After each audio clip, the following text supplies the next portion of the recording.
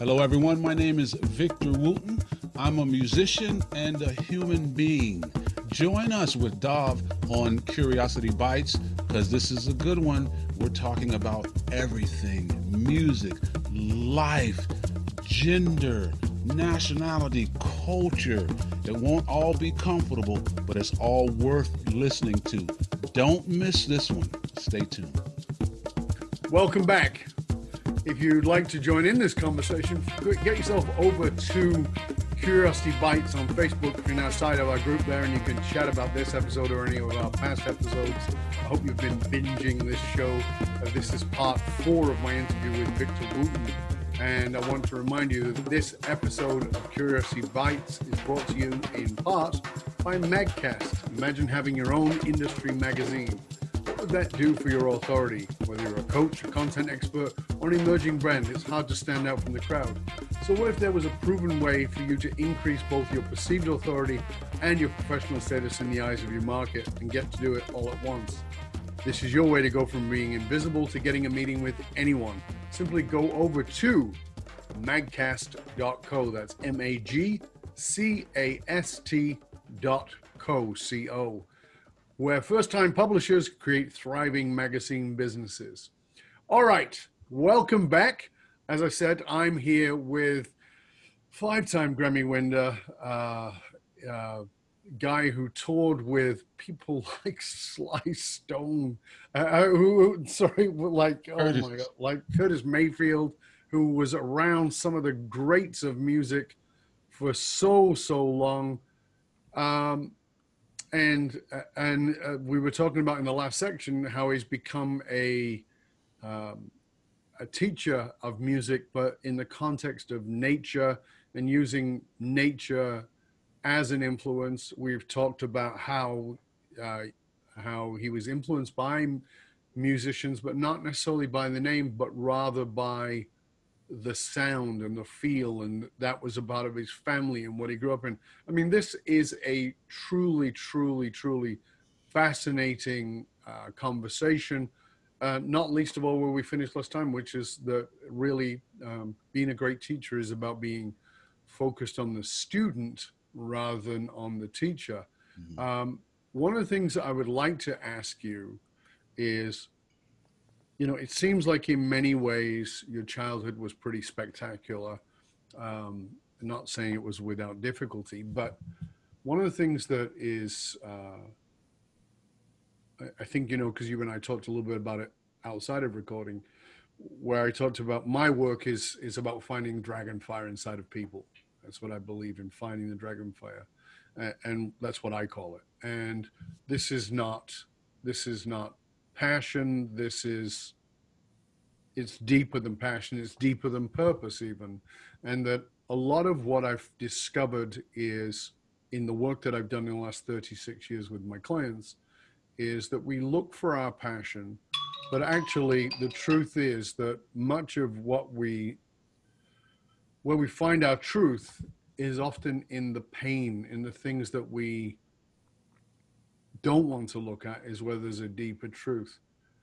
Is there a piece of that resonates with you?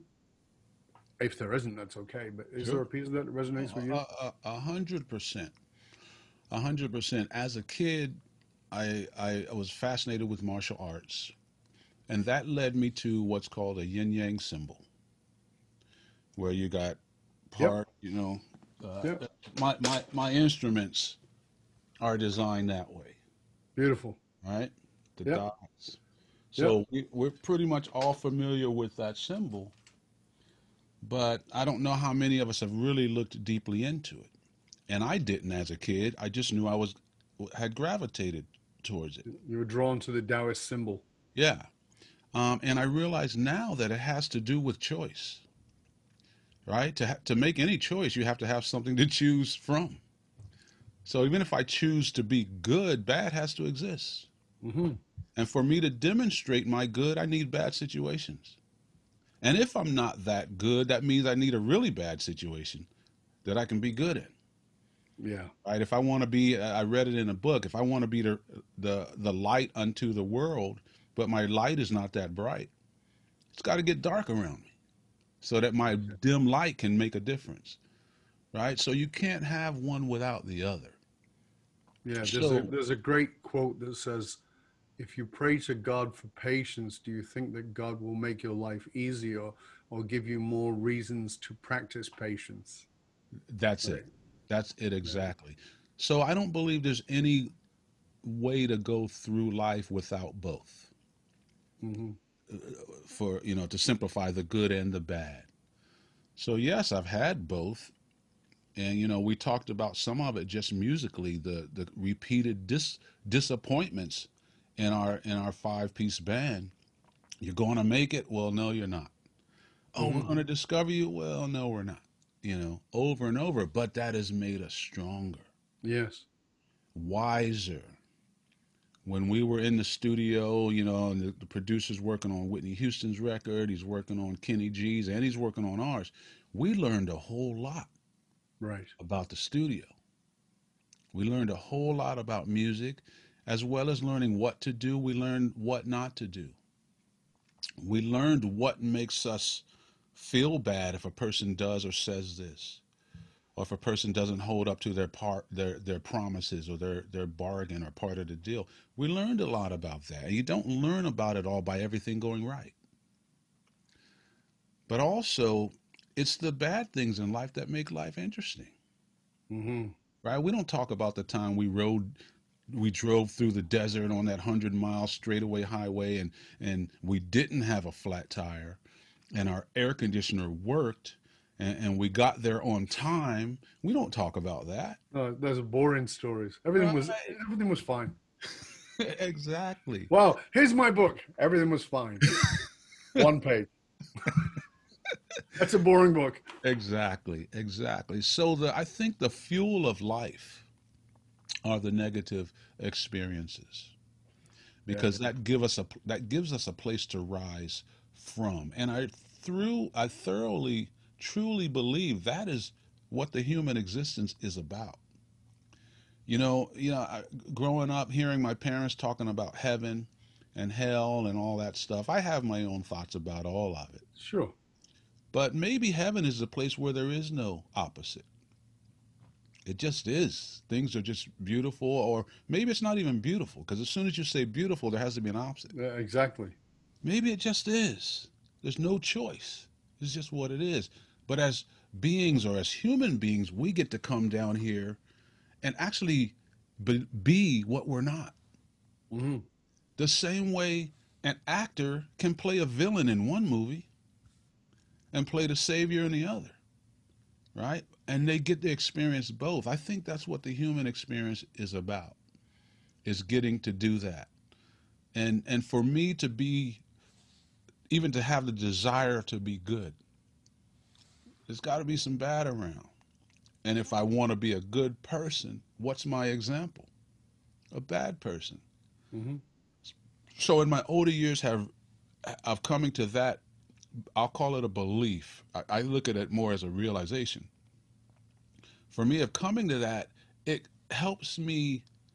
It helps me. I'm not a saint at it, but it helps me to be able to bless the negative people that I disagree with, rather than just criticizing and cursing them, and seeing them as bad.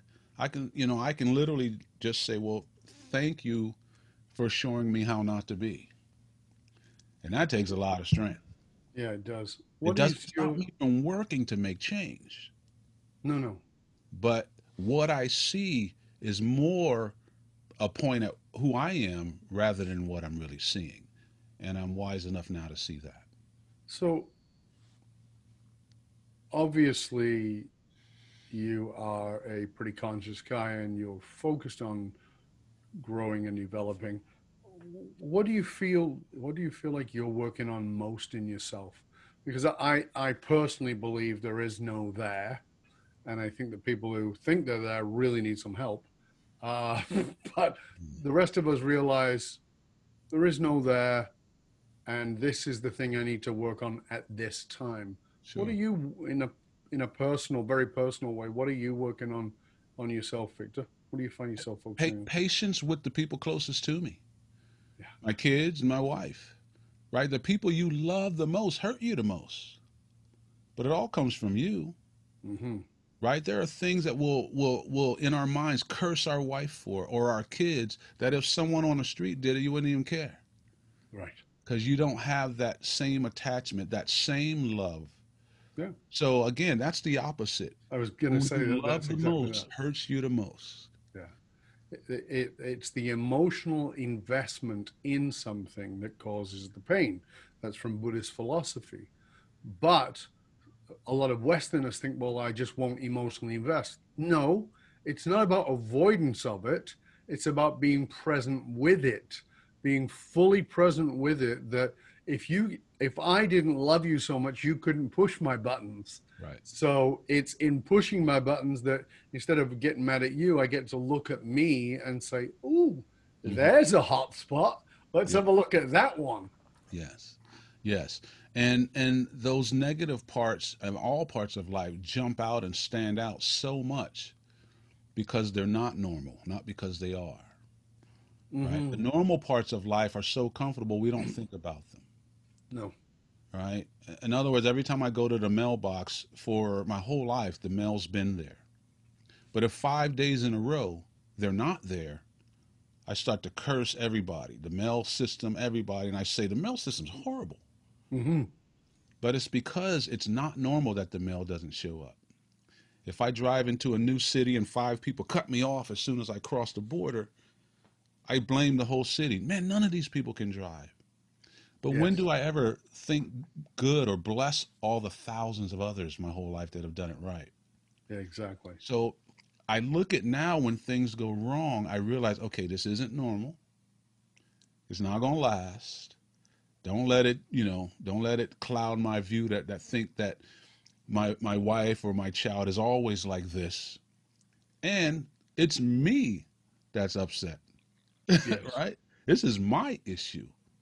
It's me that disagrees. I'm literally talking about me, Yes. even though I'm aiming it at them. So stop for a second.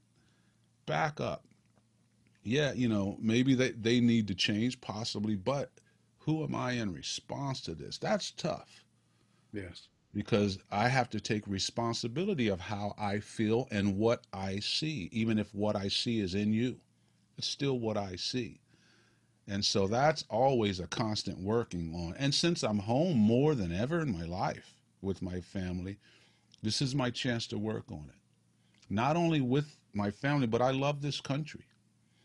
I love you. I love people. I love white people. I love black people. So it's challenging me with that also to see people act like there's no virus. Oh, it's just the flu. That's trying my patience. Mm-hmm. To see this whole gender justice, this whole thing, women still aren't equal. Gays and all of that, we still, as a culture, look down upon them. Black people. Now I have the chance to look at it, and it is trying my patience. Mm-hmm. But I am determined to become better because of it. And I do know that when I'm better, my world is better.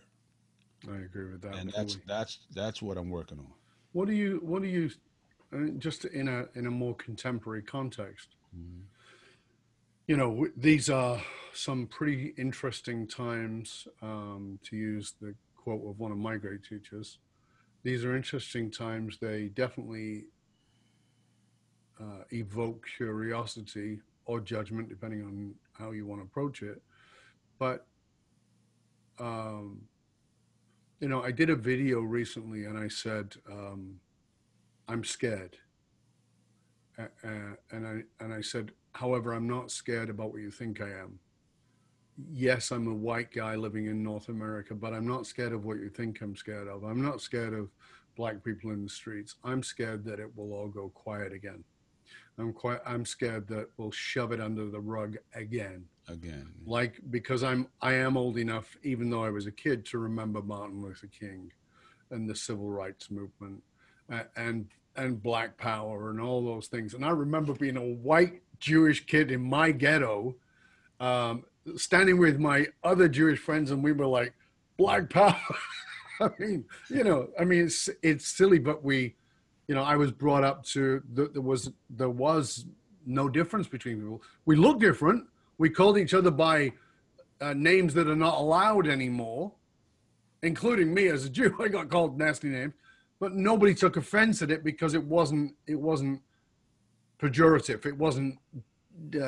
It didn't come with a disdain. It was actually just a way of recognizing each other. Mm-hmm. When you looking at what's going on right now,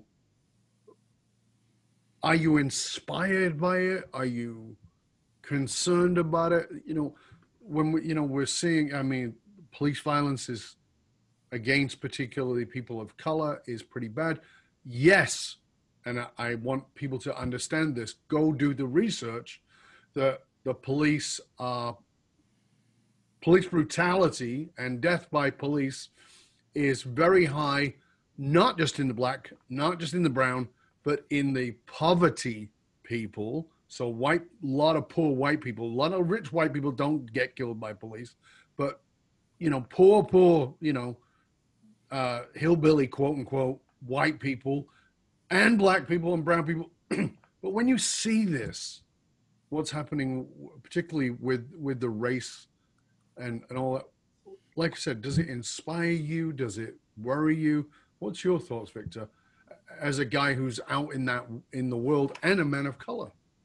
Yeah, it's all of the above. Truthfully, totally, all of the above. I am inspired. I'm inspired because the world seems inspired right now. But I am a little worried and fearful that it's going to go back to normal because I can see it happening already. Yep. Right? I can see it going back. But I'm inspired by the opportunity that we have. And I think we have more of an opportunity that maybe we've ever had in our lifetimes. And there are people taking advantage of that, and doing good things about it. But there are people who want us to be quiet again. I had some neighbors that were on our porch last night. We have a big screened-in porch, and we were just sitting out talking. And he owns some businesses. He's a white gentleman. They're a white couple, and they own some businesses. And they had put a Black Lives Matter thing in their window, and after a few weeks, they were kind of encouraged by some neighbors or whatever to take it down. And there's a part of me that said, I get it. Sure. But there's a part of me that says, man, we should never take this down. Right? Never take this down. I had I was doing, we did this webinar thing with a bunch of musicians that used to work with Prince. Yep. And so we had bass players and drummers and, male and female. And one of my friends that I knew posted a question, and she was a wonderful white woman, very nice, and I love this woman. But she wrote a question that says, during this quarantine, have any of you found time to participate in the Black Lives Matter movement? And my brain just went bing. This person needs to be educated. And so we spent a moment I said, my friend asked this question. She's a wonderful woman, because I didn't want us to all just come down on her. Wonderful woman, but this is showing me the misguided mentality. And basically we started telling them our whole lives have been Black Lives Matter. Find time. There's not enough time, right? Listen to the songs on my records. Listen to any speech I've talked about. Our whole lives have been that. And that's the thing. When we go back to normal, it gets swept under the rug for a lot of people. But not for us. No. I still have to go back out into this world and deal with it. Women still have to get paid less. or whatever. I still have to worry about the police. A transgender still has to worry about going out in public, and these problems don't go away on their own. So I'm a little fearful about that too. But the one thing I have learned about fear, and it really from a book by a guy named Gavin De Becker, The Gift of Fear is the name of the book. Hmm. He says we fear. He says fear is proof that what you fear hasn't happened yet. Fear is proof that what you fear hasn't happened yet. So if we're fearful, what we're fearful of is out in front of us, which means Yeah. we have time. Doesn't mean we have a lot of time, but we have time to act. So when Hmm. I'm worried or fearful, it's about what might happen, right? So right now, if I'm fearful, and I realize that if I'm fearful about things going back to normal, that means things aren't back to normal yet. So Right. there's time to act. It may be back to normal tomorrow. That means I got Yes. to act today, right? So we need to do something. Doesn't mean I got to burn down more buildings, No. right? And I'm not even saying that that's right to burn No. down buildings, but it's effective. And Well, I think, yeah. as Killer Mike said in his speech, if you're burning down your own neighborhood, you're helping your enemy. That's not a good thing to do. Well, But and at I the don't same agree with time, that, Dove. sorry? And I don't agree with that one. Okay, good. Tell me. Well, I get it, and well, no, let me change this. I agree with that one to a point, but I also see the difference. See it some kind of way. You have to get attention. Hmm. In other Exactly. words, right? Okay, so Colin Kaepernick kneeled at the national anthem and got beat up by the world. Yep. Now they just Disgusting. opened the new baseball season yesterday, and both teams kneeled on the national anthem. You have police forces kneeling now. So it takes something for the world to catch up, I agree. right? And sometimes it takes people to listen. So in other words, this is a poor example. Very poor, but this is the only thing I can think of. And this is not to say I accept people burning down stuff and all of that. No. But just as another way to look at it, there's a whole culture of people in Tibet in protest of the Dalai Lama being in exile for I forget how many years. They will go into a public place Set and themselves on set fire. themselves on fire as they're shouting their demands. Hmm. Now, they could go set other people on fire Yes. and shout their demands, but it may be more powerful when they do it to themselves. Okay? So, if I'm trying to get attention in my neighborhood, police, pay attention to us. This is what's going on. I can set my neighbor's house to try to force the fire department to come to my neighborhood. Hmm. That's one way. Yeah. It might be another way to do it to my own. It's a very good point. One of the things I said in that video where I talked about where I said I'm afraid and I was afraid of people going back to normal was I said, you may not like what I have to say here and I may lose you as a quote unquote friend, loose term. And I said, but listen, if you speak and nobody listens, then you have to shout.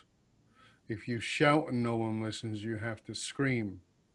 And if you scream and no one listens, you have to take action. And if you take action and nobody listens, maybe you have to riot in the street. Maybe you have to burn shit down to just get them to notice that you're not going away.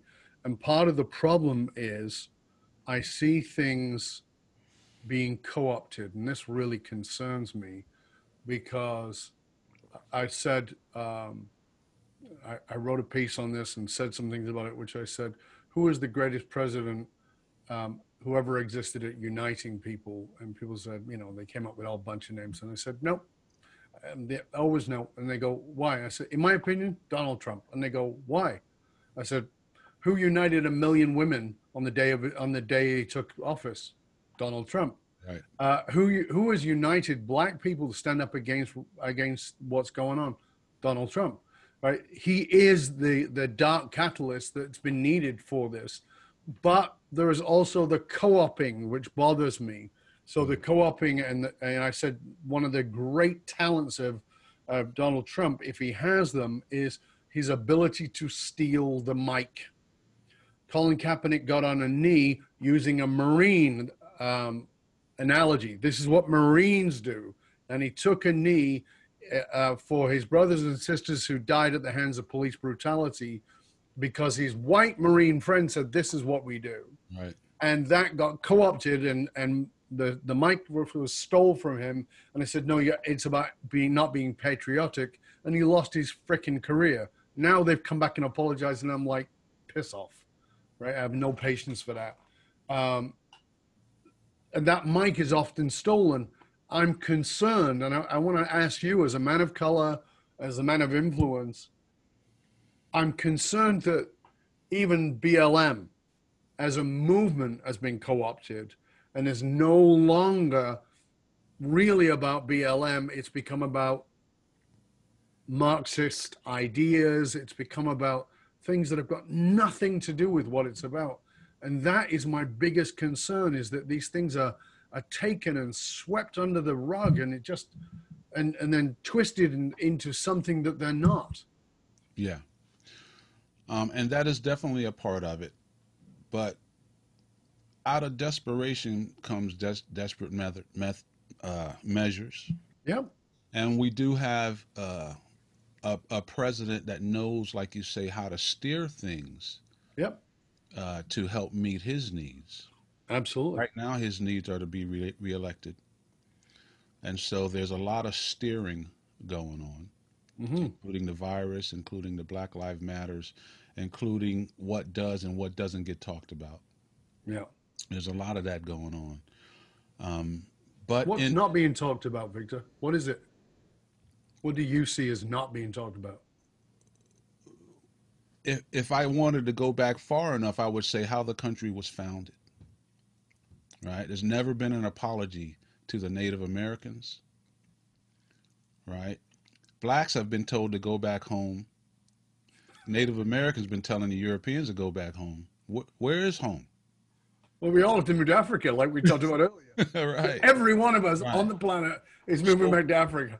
So if we really want to talk about what's not being talked about, we should probably just go back to the very beginning and work our way forward. But it starts there. This country was founded on immoral grounds. Yes. Right? We killed a whole nation that doesn't even have a voice anymore. At least black people have a voice still. Yes. Native Americans don't. No. Sad to say. Terrible. Right? We killed them, moved them out to bring black people in to do the building and the work. So this is the way the country was founded. Now, as a new country, we had every opportunity to make it right. Mm-hmm. Right? And in many cases, we've done a lot of right things. We really have. I don't only want to look at the negative stuff. No. It's a beautiful place with a whole bunch of beautiful people, and I'm happy to be here. But there are still some things that haven't been talked about from the top down. Mm-hmm. The bottom up, yes. Right? That we need to rectify, or else this country will fall. Right? Cream always rises to the top. The truth will always set us free. And to live on lies, the lies will fall. Mm-hmm. Right? That's just the nature of how life works at some point. Right? And I do believe right now there are some people that are helping that happen. Right? And I'm not too upset about it. Mm-hmm. That we're falling. right? We need to. We need to get our knees skinned, maybe our elbows too, for us to all wake up. But currently, there's a lot of stuff, like going back to Colin Kaepernick, right? We're seeing people kneel and stuff, but there's not enough to me being done for Colin Kaepernick, Right. who was so right Mm-hmm. in his protests. Absolutely. So now that black people are burning down buildings, they're saying, why don't you just be peaceful? And blacks are saying, we tried. Don't you remember? Yeah, we did that for 400 years, and you turned us into strange fruit. Right. Don't can we go back and talk about the peaceful side of this protest? All the news will show is the violent Mm-hmm. protests. And they will air anybody talking about why do you have to be violent? Why are we burning down our own neighborhoods? We'll air all of that. But we won't talk about the fact that peacefulness has been tried over and over. And if you corner any animal, eventually they will attack. And we're at that point. Yeah, I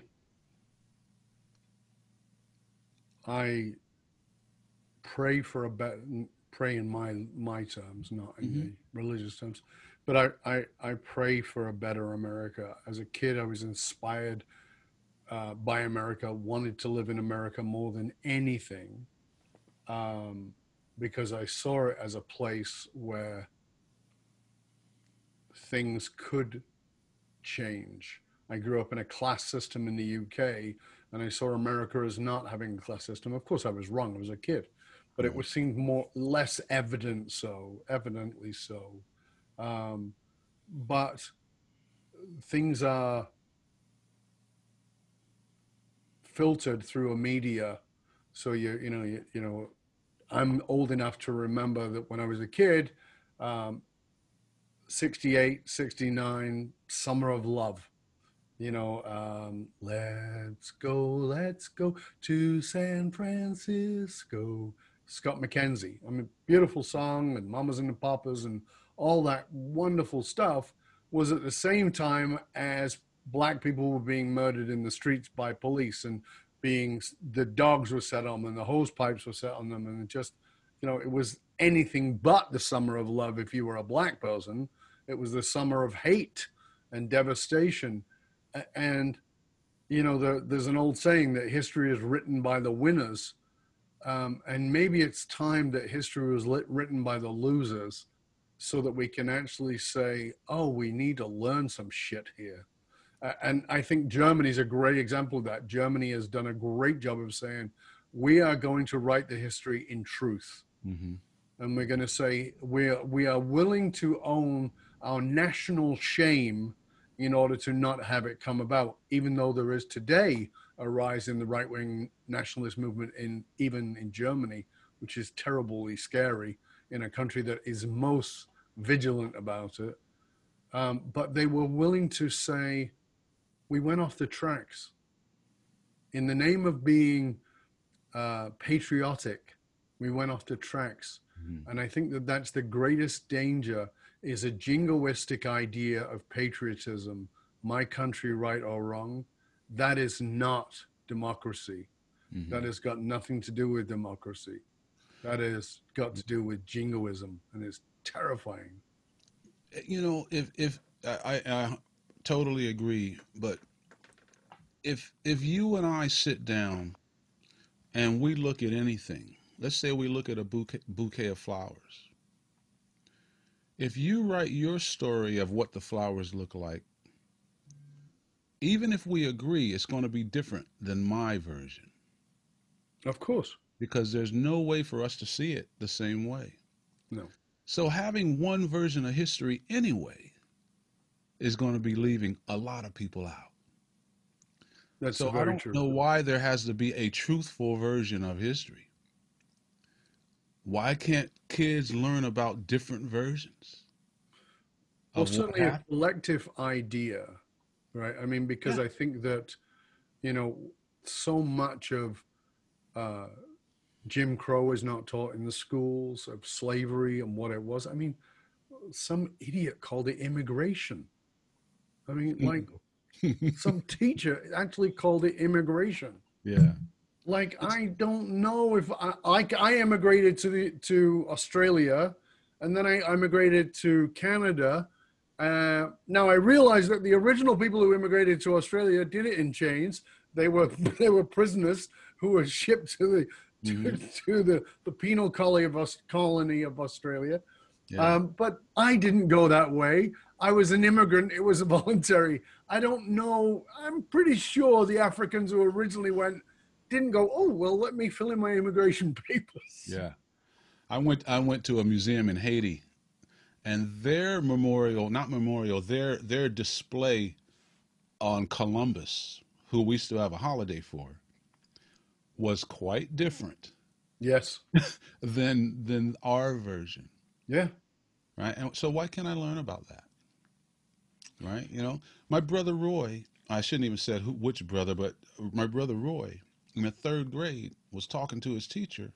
I can't remember what the question was, but her answer was, "You don't have a history. Your history is slavery." So, What? of course, it's third grade and he still remembers it, Oh, I'm sure. right? Because, and the reason that, of course, if he's still talking about it, of course, it affected him. Yeah. But because of our parents, he was stronger than that. And in a sense, smarter than the teacher. But that was her mentality.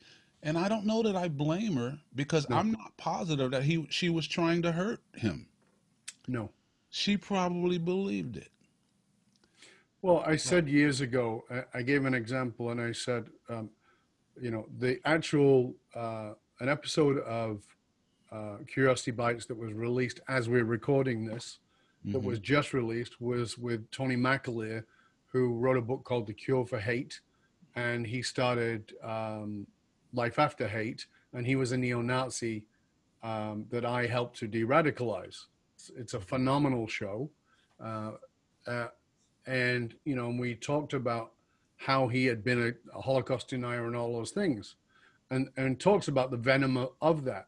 And one of the things, that he and I had talked about in other interviews, actually, while we were at the UN together, was, if you are a kid in the 1940s, let's say even late 30s, like before the Second World War, and you're a white kid in southern United States and you see a black kid and you call that kid a monkey, are you a racist? That's the question I asked at the UN. And they said yes. And I said, no, you're not a racist. You are just speaking, you're just parroting what you heard. Sure. You could have no racist, you couldn't have a racist cell in your body, but that's the indoctrination. And so you actually believe that these people of a different skin color have less intelligence than you. And that oftentimes racism is nothing more than ignorance. Of course. And the exposure to. So when that woman says you have no history except for slavery, she may not have been venomous. Right. She may have just been regurgitating the nonsense she was given, and that's the place of compassion. Right, but even if she was venomous, there's still a place for compassion because it's still ignorance. It's still what she's learned. Yep. Still misinformed. It may have turned to her being, vengeful for whatever reason, which makes it harder to have compassion. Mm-hmm. But the answer, I believe, comes back to understanding, being curious as to where it came from. Yes. Being respectful, sometimes being unrespectful. Like I say, I'm not sometimes you gotta burn the houses down. Yeah, exactly. Right? But working for a common ground, not even having to agree, but respect. My brother Joseph teaches in music that in music, rhythm can make two unrelatable things relate. Like he says, he can drop a chair, or for me, I can drop a notebook and cough. They don't relate until I go.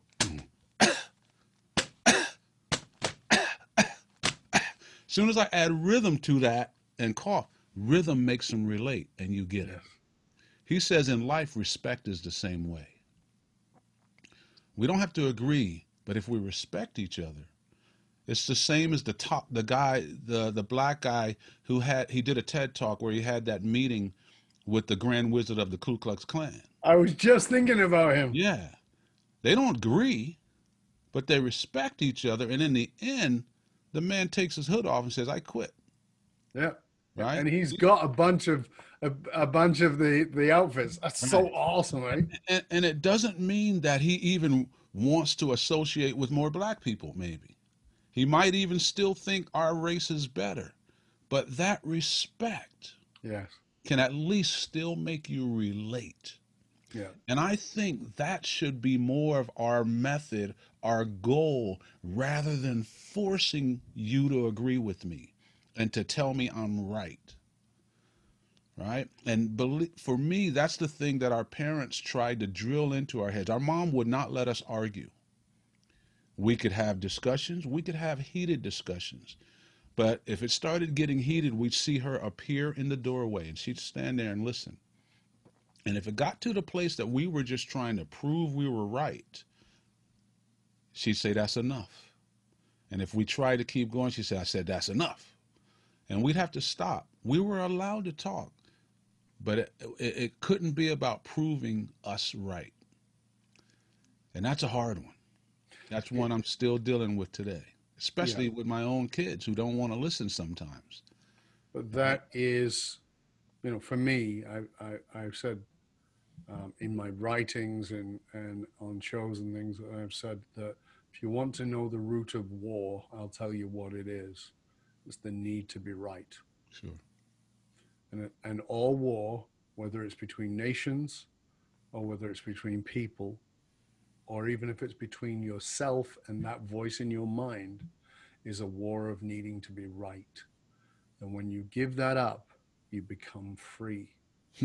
I don't want to be right. I do have a desire to be understood, of course, but I have a greater desire to understand. And that's why I believe that curiosity is the cure. I believe that curiosity is the cure with some damn good bass to pull it through for rhythm. Victor, this has been an amazing conversation. Thank you so much, mate. Thank you. Appreciate. I'm so grateful for you taking the time to be with us and share your wisdom and your kindness and your generosity. It's been amazing. Before we finish up, please tell our listeners where they can find out more about you, your music, and all your resources. Sure. The easiest place is to go to victorwooten.com. Most of everything I'm doing is there, and that will also lead you to other places like, Instagram, Facebook. Now with social media, you'll know what I had for breakfast before I even know. It's all there because I haven't eaten yet, so we'll find out. Let me know what I'm having today. But everything is online. I have music, I have books. There's a new book coming out soon that talks about music and the declination, the declining of music that we have these days. So I'm out there. If you send me a message on my website or Instagram or Facebook, I do my best to answer them myself. If you get an answer, it's from me, and I love people. Hopefully, when we're back to playing shows again, you'll come and see one of our shows. I stick around if the venue allows. I stick around after every show to meet people, and I want to look you in your eye and thank you for coming and supporting what I love to do. So I'm around. I'm out there. Let's chat. Fantastic. Thank you, sir. Hope you'll stay with us to the end. And for you, dear listener, dear viewer, remember that you can join in the conversation. Go to Facebook and look for Curiosity Bites and look out for these. And please rate, review, subscribe to the show. We really appreciate it. And share it with everyone else. I mean, there are such amazing conversations here. And we are so blessed to have guests like this. So thank you, and I hope you'll see us on the next episode of Curiosity Bites.